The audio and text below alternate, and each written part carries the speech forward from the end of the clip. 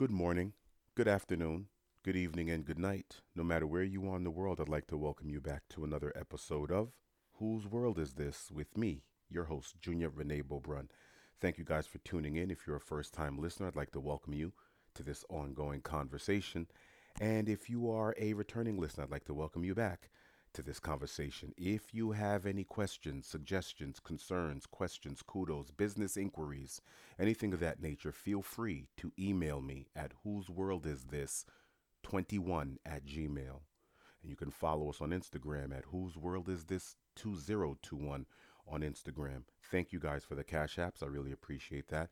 My cash app is the dollar sign, Junbo. So it's the dollar sign, symbol with Junbeau, Junbo. That's also my Venmo. My Venmo is also Junbeau. Thank you guys for picking up those books at chavezhouse.com. That's Chavez with an S, Chaves house.com. Thank you guys for going on Amazon and picking up the Lenore Batista journals through Chavez House Publishing. That's the easiest way to get to it. If you go to Chavez House Publishing and all the books that are under Lenore Batista, pick one up. Whether it's notebooks, journals, the How to Self Publish Blueprint, all of that good stuff. Pick one of those up. They're good. They're really good, actually. I'm using it. I've said that before. I'm using it to write my first book. What are we going to talk about today? I think I'm going to get right to it. Uh, I spent the last episode, I was speaking about maternity leave and worker rights. And that's very interesting because a lot of things that are going on in the world, they intertwine and they interlope whether you know them or not. Because three episodes prior to the previous episode, I spoke about what was going on in Russia and the United States and Ukraine and Europe and that dynamic and how it's perceived depending on where you're standing, depending on your purview, where you're standing, what you've been told, taught, etc. And we had that conversation, and I remember I was talking to my fiance, and we just going back and forth, just having a normal conversation. And I remember saying to her, I said, you know what's funny? I said, here we are demonizing. It's easy to demonize communism. It's easy to demonize this group that has a different political perspective than us. I said, but at one point, the only integrated organization in the United States was the Communist Party. And then she looked at me. She was like, really? I said, yeah. The unions weren't unions in this country in the 20s and 30s and 40s were not were unions were extremely discriminatory. And the funny thing about unions, guess where we got those from? Because the United States had such strict immigration quotas where they didn't want to have people from colored countries, well, South America, the Caribbean, Africa, places like that come to this country. They were looking to bolster up their Europeanness and the European numbers. So what did they do? They were people were allowed to come in from Germany and Russia and a lot of other places. And guess what? And guess what? Those people were socialists. Those people were communists. So in the early 19th century, in the early 1900s, there were a lot of socialists and communists and people of that nature that were all over the South, all over. They didn't mix and mingle, obviously, much with black people in this country, African Americans, as they are now currently called or labeled. They didn't mix and mingle because obviously we were in a rigidly hyper segregated society for most of the 20th century. Let's not forget that. Um, so there was really no mixing and mingle. But when things started to change was when, you know, um, African Americans were moving to the north and et cetera, et cetera. 2, 3 million people, 4 million. If Chicago has black people, this place has black people. All of a sudden, the West Coast, and what started occurring was, the socialist movements and the communist movements are the ones who gave us unions. There was not any unionized labor. There was no one to speak for the American worker until those communists and those darn socialists came to this country and started forming unions. That was a novel concept to the American worker. Remember, this is the early 1900s now, people. We're only 40 years plus removed from what? Slavery. So a country doesn't go from 300 years of getting labor for free to now all of a sudden being benevolent to the working man. No, no, no, no, no. Didn't work like that. So America had a robust communist party, a robust socialist party. Eugene V. Debs, as a matter of fact, I think he ran for the Socialist Party. There is an argument amongst many historians. There's a popular narrative that says that the New Deal that gave us paid sick days and holidays, and now that we have OSHA and things like that and more employee rights, that was given to us by the socialists and the communists that were organized to the point of Franklin Delano Roosevelt had to do something, because it was either that or our capitalistic model would have fell. So he had to make those major concessions. So when the industrialists and the Morgan Stanleys and the Rockefellers and the JP Morgans and etc. were beating down FDR's door saying, "What are you doing? Worker rights, off days, paid sick days, leave. What are you doing? You're going to destroy our economy." He said, "No, I'm not. First, it's not going to destroy our economy. And secondly, if I don't do this, you're going to have to deal with the barbarians at the gate." These Europeans were sophisticated at what? Organizing politically. And so at that moment, the socialists and the communists were met with a dilemma. They could no longer sit around and turn a blind eye to what was going on with the blacks in America, because they kept trying to put it under the guise of hyper-capitalism. They said, once we get rid of this hyper-capitalistic model, the black worker will be free, because they looked at everyone as a worker. They didn't see it as a black worker, white worker. But at the same time, you are creating unions, and now unions in this country that are now being, once the white American worker figured out how to create unions, these unions excluded the black workers. The black workers were excluded from unions. So then what started to occur is the socialists and the communists were realizing how ingrained racism was, because it was like, wait a minute, now we're having worker against worker. No, no, no, no, no. It's supposed to be the workers against the ownership. It's the proletariat against the capitalists and the owners. It's not supposed to be worker versus worker. So the capitalists and the communists and the socialists were looking at the white worker and the black worker as equals. Like we're both working class. We are the revolutionary workers of the world. But then it came to pass that they knew that that wasn't the case. So guess what? Whole lot of Caribbean people that were coming to this country, Jamaicans, Trinidadians.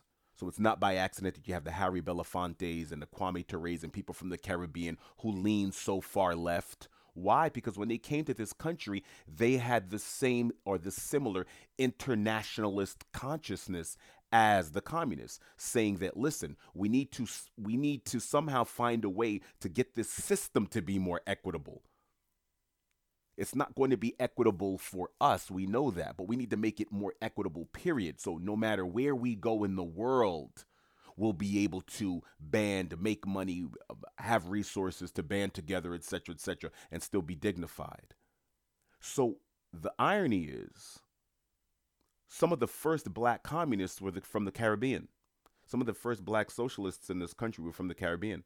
And the black American, who was part of different militant organizations, started to realize how important it was to see themselves and worker progress, and to see not only what's going on with them racially, but how they factor into the global economic system, which is interesting because you have Karl Marx, who decades and decades before was writing letters to Abraham Lincoln.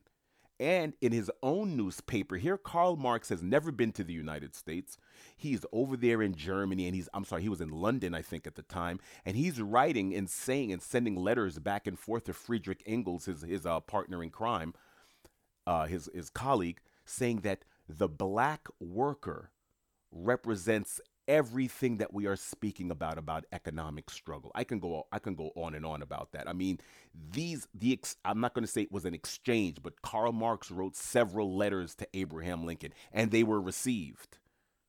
It's been confirmed that President Abraham Lincoln actually read those letters. And Karl Marx over there in Germany, the big bad Marxist that everybody right now, if you use the word Marxist in a sentence right now, it might as well be a kiss of death in the mainstream. Whoops.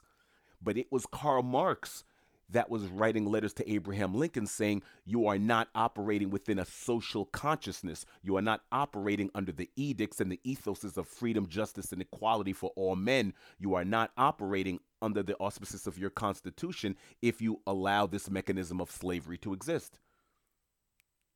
The black man is just a black man, but when you put him in the context of your system, he becomes a slave. That person is just a man. It's just a man, but in your system, it's not a man. It is a slave, and it's a beast of burden. This is revolutionary talk. And who is giving you this talk? Socialists. Who has the only integrated organization in the United States at that time? The Communist Party. Who was the ones who was really fighting? Yes, you had the NAACP, but truthfully speaking, the NAACP was an arm that wasn't really created by black people. It wasn't created by, there were certain factions amongst the NAACP that many people out there did not agree with. Many black people did not agree with because of who was funding them. But we could get into that another time.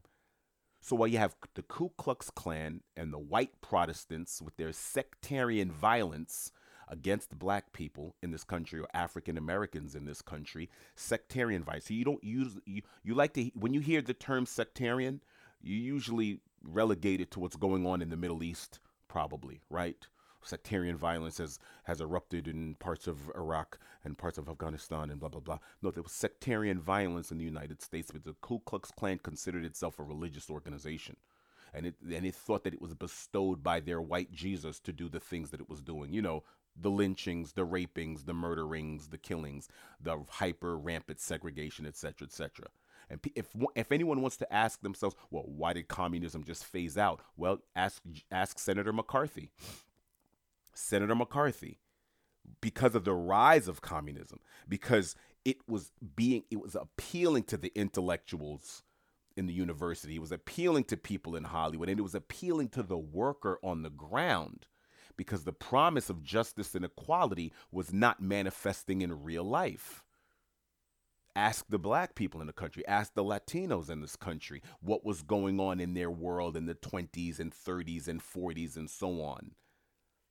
So this promise, these wars that are being fought for freedoms overseas, but yet you can't integrate a lunch counter in Birmingham, but you're trying to liberate Cambodia or Seoul, Korea. It's like, wait a minute, what are we talking about? So what's interesting to me is the demonization of a political ideology that's given the American worker so much that your American system was not willing to even discuss. The irony is, and this is what I mean by irony, because that maternity leave and all of those things are given to industrialized socialist nations overseas. They all have it. Industrialized social democracies, pseudo-capitalistic socialist democracies, they all have a system in place where there's maternity leaves and things like that. That's why I said all these things intertwine and intersect, because here we are in this country, and so many of the benefits that we have today as workers are given to us by the struggles of communists and socialists in the 20s and 30s and 40s, or even earlier than that. And so for today, people say, oh, well, you're acting like a communist. Well, if you have sick days where you're actually home and getting paid, think about that. That was unheard of. Henry Ford was the first man, the man who, the founder and inventor of the Ford motor car. He was the one who came up with the 5-day work week. It was 6 days on, 1 day off. And what day was that? The day was Sunday, the day that God rested, or the Abrahamic God rested. The Christ God rested on the seventh day. And so you rested on the seventh day, or you actually went to church, because church was an all-day affair back in those days. So you went to church the whole day. So that was your off day. You were at church. So when Henry Ford introduced that 5-day work week, all of his other industrialists, all of the other robber barons, all of the other business owners said that, what are you, a socialist? What are you, a socialist? He was like, no, I'm just trying to add a little dignity to the worker, 5 days on, 2 days off. That was a great compromise because there were a lot of people that were pulling for a 3-day work week, the socialists and the communists, and said, yeah, we can, that were pulling for a 5-6 hour work day. The 8-hour work day was even a compromise from what was before, which was like 12 to 16 hours on, 12 plus hours. You worked from 6 a.m. or from sun up, sun down. Sun's up, you're working. Sun's down, okay, you can get off. And that's how it used to work until, 8-hour work. All of this is given to you by those big, bad, mean, horned socialists and communists. They're the ones who introduced that conversation into the American zeitgeist. So when I hear the big bad, I'm like, do you know the origins of the things? Am I a communist? No. If anyone wants to ask, hey, June sounds pretty pro-communist. I'm not a communist. I know I respect and I recognize contributions. That's what I'm doing. And trying to in attempting to put things in a context that so we can have an actual conversations, because when you're looking at the conversation that's going on right now over what's going on in Russia and this, that, and the third, and it's a communist nation. So what if it's a communist nation? And what's your point? And what is your point?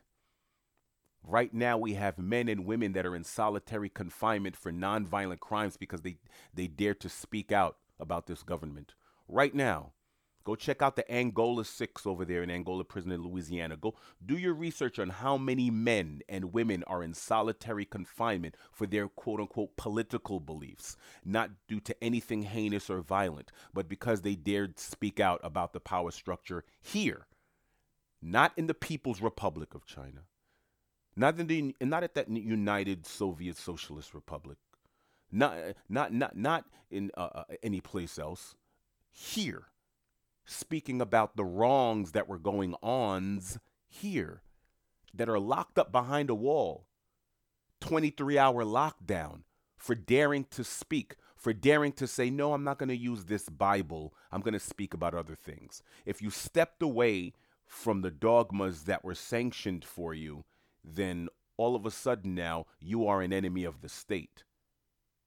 So when I hear people speak about, oh, well, there's human rights violations over there, I go, listen, are you ready to take a good look in the mirror and see what's going on here before you call yourself, like I said, we? Look at all the ingredients that went into your apple pie. And then see if you're actually willing to eat it. Like I said before, if you knew every single last ingredient that went into the food that you're eating at your fast food, at your favorite drive-through window, if you knew every single ingredient and how it acts in your body, not only the ingredients, but how it's prepared, what's going on, if you had a camera and a bird's eye view and you were able to see everything, you'd get all the information for 60 minutes. There would be a window where you would be told every single thing that was on the menu, what the ingredients are and what they do to the body, and what these ingredients are used for if they're not used for food, what other uses and what other ways are these ingredients used. Oh, this is used for lighter fluid. Oh, and it's in my nuggets. Oh, wow, this is used for... Would you still eat it? And I would guarantee you that those big time box drive-through windows, there would be a significant decrease in profits. They would probably have to close maybe half of their locations. People would still eat there. But I ask you, if you knew every single ingredient that went into your apple pie, would you still eat it the same? Or would you look at it differently? So there's a lot of things that went into this. So when I hear people using terms loosely, especially, forgive me, but when I hear African Americans in this country, as they are labeled African Americans, I'm going to call them by what they decide to call themselves. I don't call myself that, by the way, so that's not my title for me. That's their title for them. When they speak about, oh yeah, those communists, man, you got to watch that communism, and I go, what? Dude, do you want me to let you know that the Communist Party helped fund the civil rights movement? That they were the early subsidizers of said movement? J. Edgar Hoover was shaking in his boots. And the NAACP and et cetera, had to prove to J. Edgar Hoover that, oh no, we're not down with those communists, because they still wanted to get that funding from a lot of the polite white liberals that fled away from socialism and communism and all of that because of, Senator McCarthy and his hearings, where he literally demonized communism to the point where he had to have McCarthy hearings. That if you were and what was the question he used to ask? Have you now or ever been a member of the Communist Party? That was his line. That's how he would start off his hearings, and he would drag authors, actors, school teachers, homemakers, accountants, anyone up there. And if you were a teacher, you would lose your tenure and you would not work again. If you were an actor, you'd never work again. A director, you'd never work again. And anything that you were doing, as soon as he labeled you a communist. Meanwhile, it was the communists that were part of the big three that helped the United States in World War II. It was the great three, the three-alliance. The alliance was the UK, United States, Soviet Union. But as soon as things switch, it's like, oh, wait, Soviets, oh, communism, this, that, and that. Oh, no. Allies turn enemies, turn frenemies, turn allegiances, things switch. 1 minute you have commercials, praising the Kaiser and Russia, praising Russia, yeah, those Cossacks. And then, a decade or two later, then it's all evil. Same regime. It's the same regime. We just have to have a different tint. So we change the conversation. And instead, we were going to have a conversation about propaganda, about public relations, how we've been socialized to acquiesce and to tilt towards war, towards peace, towards this, that, and the third. How our public relations system, our advertising companies, our media, there's a multi-tiered system in place every single day that has you believing what you believe. If you do not think that you are influenced by that, remember that it's through repetition. It's through what you've been told and what you practice. You are what you listen to. You are what you entertain. That's what you are.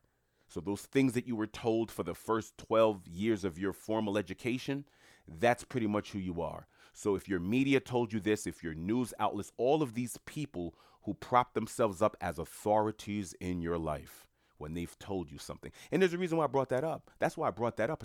I said, I'm saying this specifically because there were a lot of African Americans that I've spoken to over the last 4 or 5, 6 days about what's going on in Russia and et cetera, et cetera. And I said to them, you guys keep talking about World War III because you're not paying attention to Libya. You're not paying attention to the Sudan. You're not paying attention to Central Africa. You're not paying attention to Central America. You're not paying attention to Venezuela. You're not paying attention to the Middle East and Syria, right? And so you think that this is the big deal because your media outlets and the same system that created the paradigm that you're in is telling you that it's a big deal. And like Pavlov's dog, you're barking. You are reacting to this stimuli. Meanwhile, things are on fire everywhere.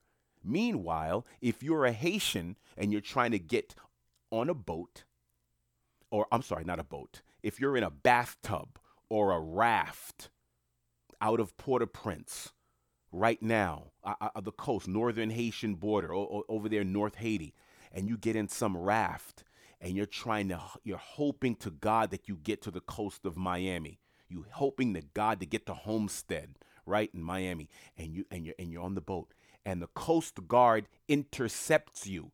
You know what happens then when the Coast Guard intercepts you? They're not obligated to bring you ashore. They're not obligated to say, hey, listen, you're out here, you're going to die out here, because the majority of people who take that arduous, perilous journey, they die. They die. They don't make it. We don't hear those stories. Happens every single day. If it doesn't happen every day, it happens once a week.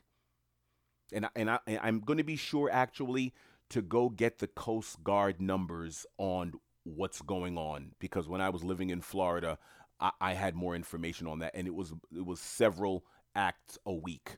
It wasn't every day, but it was several times a week of boats coming in. And when I say boats, I don't mean a real rowboat. I'm talking about makeshift rafts. I'm talking about bathtubs. These people don't have anything. They are desperate as desperate can be. They love their country. They don't want to leave their country, but it's either leave or starve. Those are the options. And you know what happens when the Coast Guard gets them? Intercepts them? They're not obligated to bring them ashore. You know what they do? They push them right back. They go, no, no, no, make a U-turn, even though the chances of them surviving the return trip, no matter how far they are, the chances of them surviving are relatively slim. They could die on the way back. Coast Guard knows that. The United States government knows that. Neighboring nations know that. Everyone knows that. There's no uproar. No uproar. Okay? What they do? Oh, sorry, Jean Baptiste. Sorry, Solange. Sorry. Bye-bye. Push them right back. If you intercept them before they get on the coast, you get to push them back. You get to say nope. And those people, they drowned. Those people, they die. That's what ends up happening. Same thing with people in North Africa. A lot of the Central Africans that are trying to get to France, trying to get to the southernmost points of Europe, out there over there in East Africa and parts of North Africa, and they get on those boats. You have the international coast guards over there, and their maritime laws are if you intercept them before they touch land, push them right back out there. Even though the chances of them making it was almost slim to none. The chances of them making it back to their homeland is relatively zero. Because whatever makeshift transport that they've created and constructed is beaten to all hell. And they've probably lost people on the route through sickness, starvation, just drowning, people just mental breakdowns, a whole host of issues. It is hell. It is the most harrowing trip ever. And right now, in the world, there are very few trips that are more arduous and more perilous than leaving your home in East Africa in the middle of the night, under the cover of night, black water, from hot tropical. Oh, and by the way, there are animals in this water. Remember, this is the ocean. There's sharks. There's things that want to eat you. In the cover of night, under the cover of night, you're leaving East Africa, sneaking onto some makeshift bathtub, raft, blow up doll, whatever, and you're going off into the Black Sea for days, weeks. How much food do you think you can take on there for several people for this thing that they created not to sink? I'm trying to highlight things that we're not highlighting. Remember we spoke about media and its director's lens, where it directs the cameras, what it wants you to pay attention to. Okay? I'm just pointing the lens in another direction, showing you the things, or at least attempting to highlight the things that we're not speaking about. Because when I have friends of mine, when I see that Europe has flung open its doors to Ukrainian refugees, meanwhile, I remember reading over the winter that there were hundreds of people stranded at I think it was the Polish border.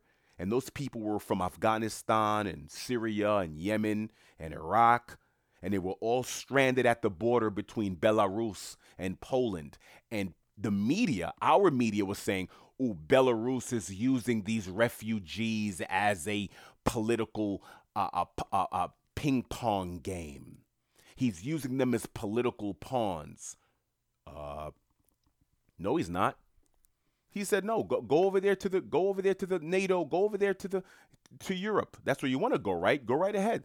There, go left. There they are. There it is. And guess what? Europe said, we don't want them. People starved. I heard 8 people died. Hundreds were moved to some warehouse over there on the Belarus-Polish border. Nobody was really caring. Nobody cared.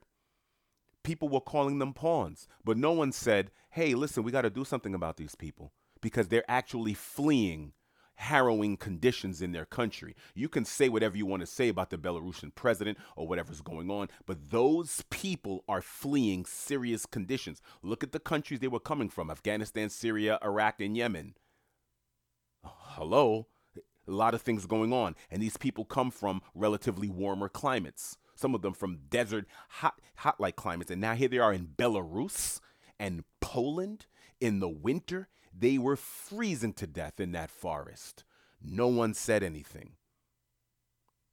They froze to death. Meanwhile, Europe has flung open its doors. Canada flung open its doors. Friends of mine from the Netherlands saying, hey, have you spoken to such and such? Because we need to open up our doors. Because I'm like, oh, really? Must be nice. But guess what else is happening? Guess what I've been reading about?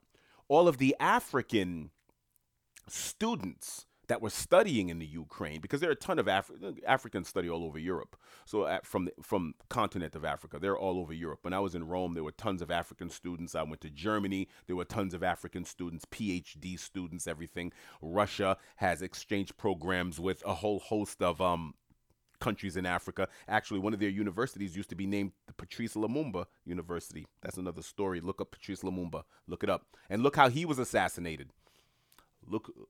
Before we start talking about ex-KGB people, look at what Patrice Lumumba was looking to do in Africa and look up who killed him. Okay? Anyway, so they even have Patrice Lumumba University. A lot of African students would go to Africa, to Russia and learn, at a mere stipend or sometimes for free, and so there were African students that were studying in the Ukraine. And now there are reports. I'm going to read it to you. Meanwhile, growing reports suggest people of color fleeing Ukraine are also facing discrimination at the border. The crisis has once again clarified the double standard in the way nations treat refugees based on country of origin, race, religion, and more. Academics, refugees say. That's what's going on right now. At the borders right now. Right now. Nigeria is saying, unfortunately, they're getting so many reports from African students in the Ukraine being turned away from the buses. Turned away like, no. Just Ukrainians. Sorry, you go freeze and go die. Sorry. Unfortunately, sorry. That's what's going on at the border right now. All of these hypocrisies. You have to take these are the ingredients. You want to know what you're eating? This is part of what you're eating. There have been people that have been at the Belarus and Poland border. There have been people that are trying to get into Europe saying, listen, we are getting murdered in our hometowns. And a lot of it is because you guys and your consumer consumption. It's due to resources that are in our country that you guys are divvying up amongst yourselves and do not want to deal with our countrymen equitably. So therefore it causes financial conflicts on the ground. And now we, the people, poor people, peasants, workers, we get the brunt of it. And now we have to leave our homelands and ironically come to your homeland because Europe is built on the backs of African resources. Period. New Europe could not survive without Africa. That's a fact.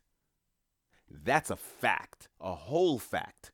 There are whole countries that are able for them to be able to subsidize their health cares and have their big, large welfare states where the maternity leaves are a year long and 18 months. Take a whole 2 years off. That's bought and paid for by the resources that were jacked, hacked, attacked, and stolen out of Africa. It's not hyperbole. Look it up. It's not hyperbole. Look at the resources that it takes to run countries, and these European countries don't have those resources. They have to get those resources from somewhere. But they refuse to deal with these countries equitably. It's like, give it to me. It's like a 3-year-old. A 3-year-old sees, or a 2-year-old sees another child with a toy, and they just know that they want that toy. They see that green ball, and they go ball, and they go mine. They didn't learn share. They didn't learn, hey, let's play a game. Let's do that. They haven't learned that yet. Then a parent has to come and say, listen, you must learn how to share. Okay? But nation states, depending on who they're dealing with, act like 2-year-olds. Mine.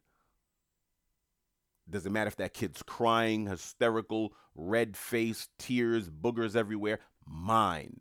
When the U.S. goes into Africa, mine. South America, mine. Caribbean, mine. Europe goes into Africa, mine. You guys don't see that. All of a sudden, Putin's the big bad wolf.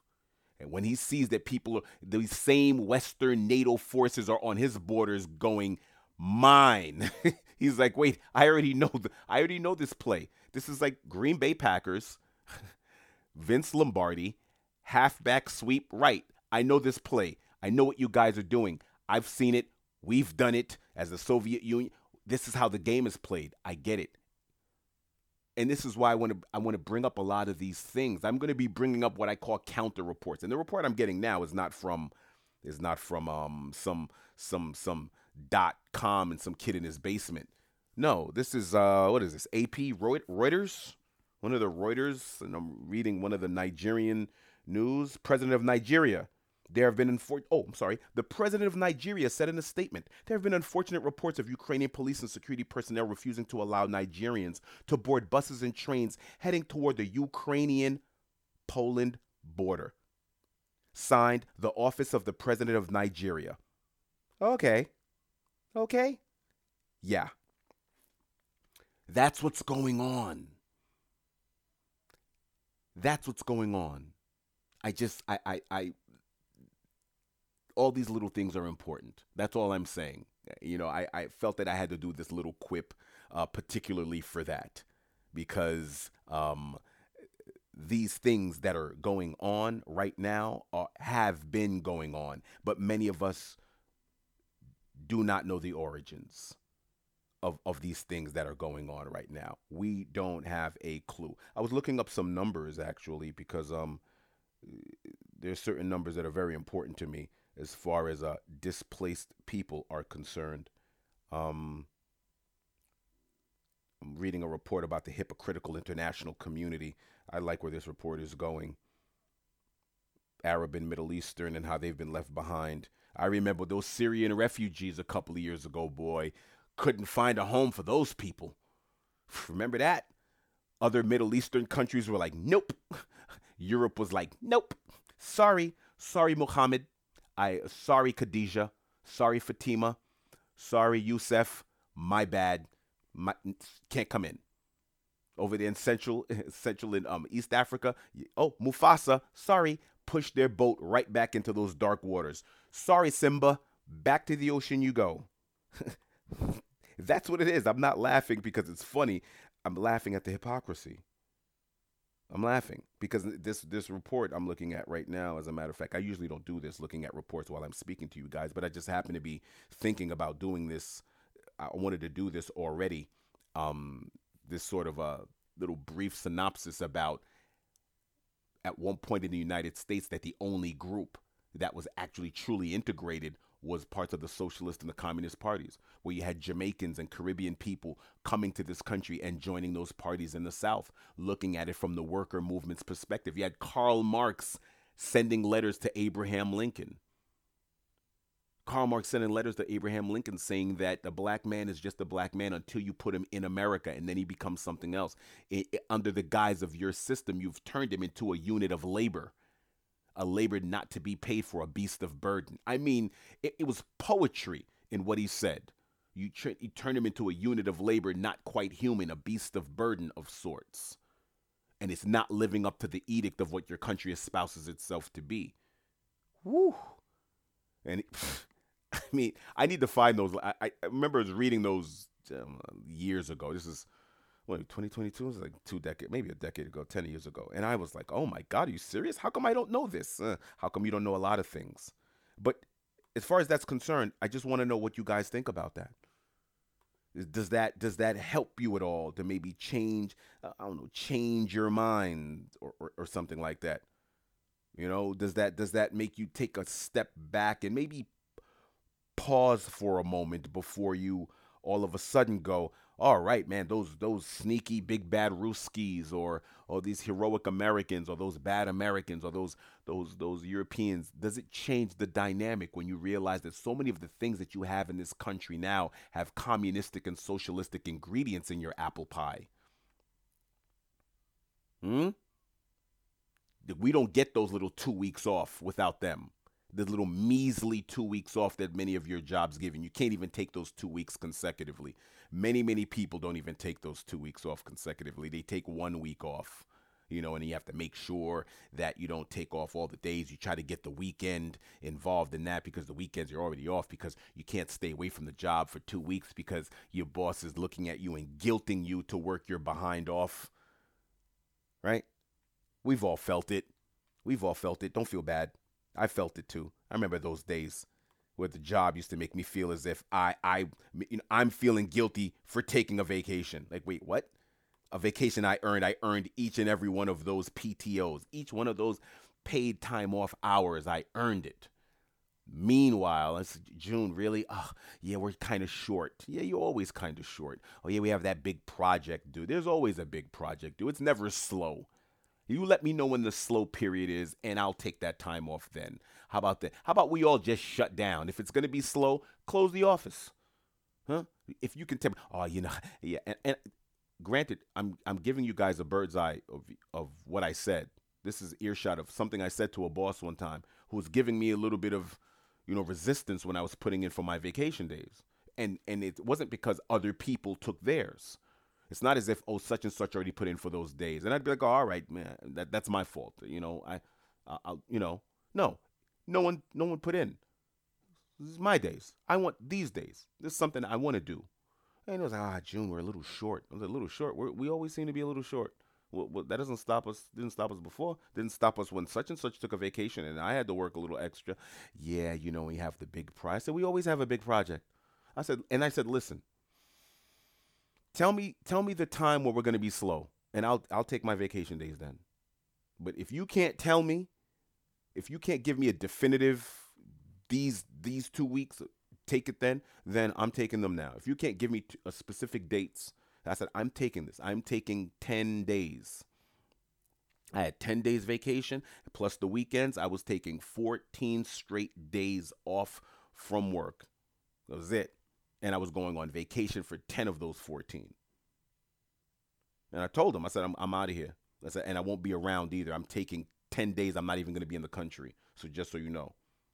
And they were like, oh, and I'm looking at them like, yo, just approve it. Just stop playing. So those 2 weeks that I was negotiating, thank the commies for that. Unfortunately, you don't have the 4 weeks to go on what the Europeans call holiday. You don't have that. You have to wait for Thanksgiving and get that day before or day after. You have to wait for Christmas where you get a day before or the day after.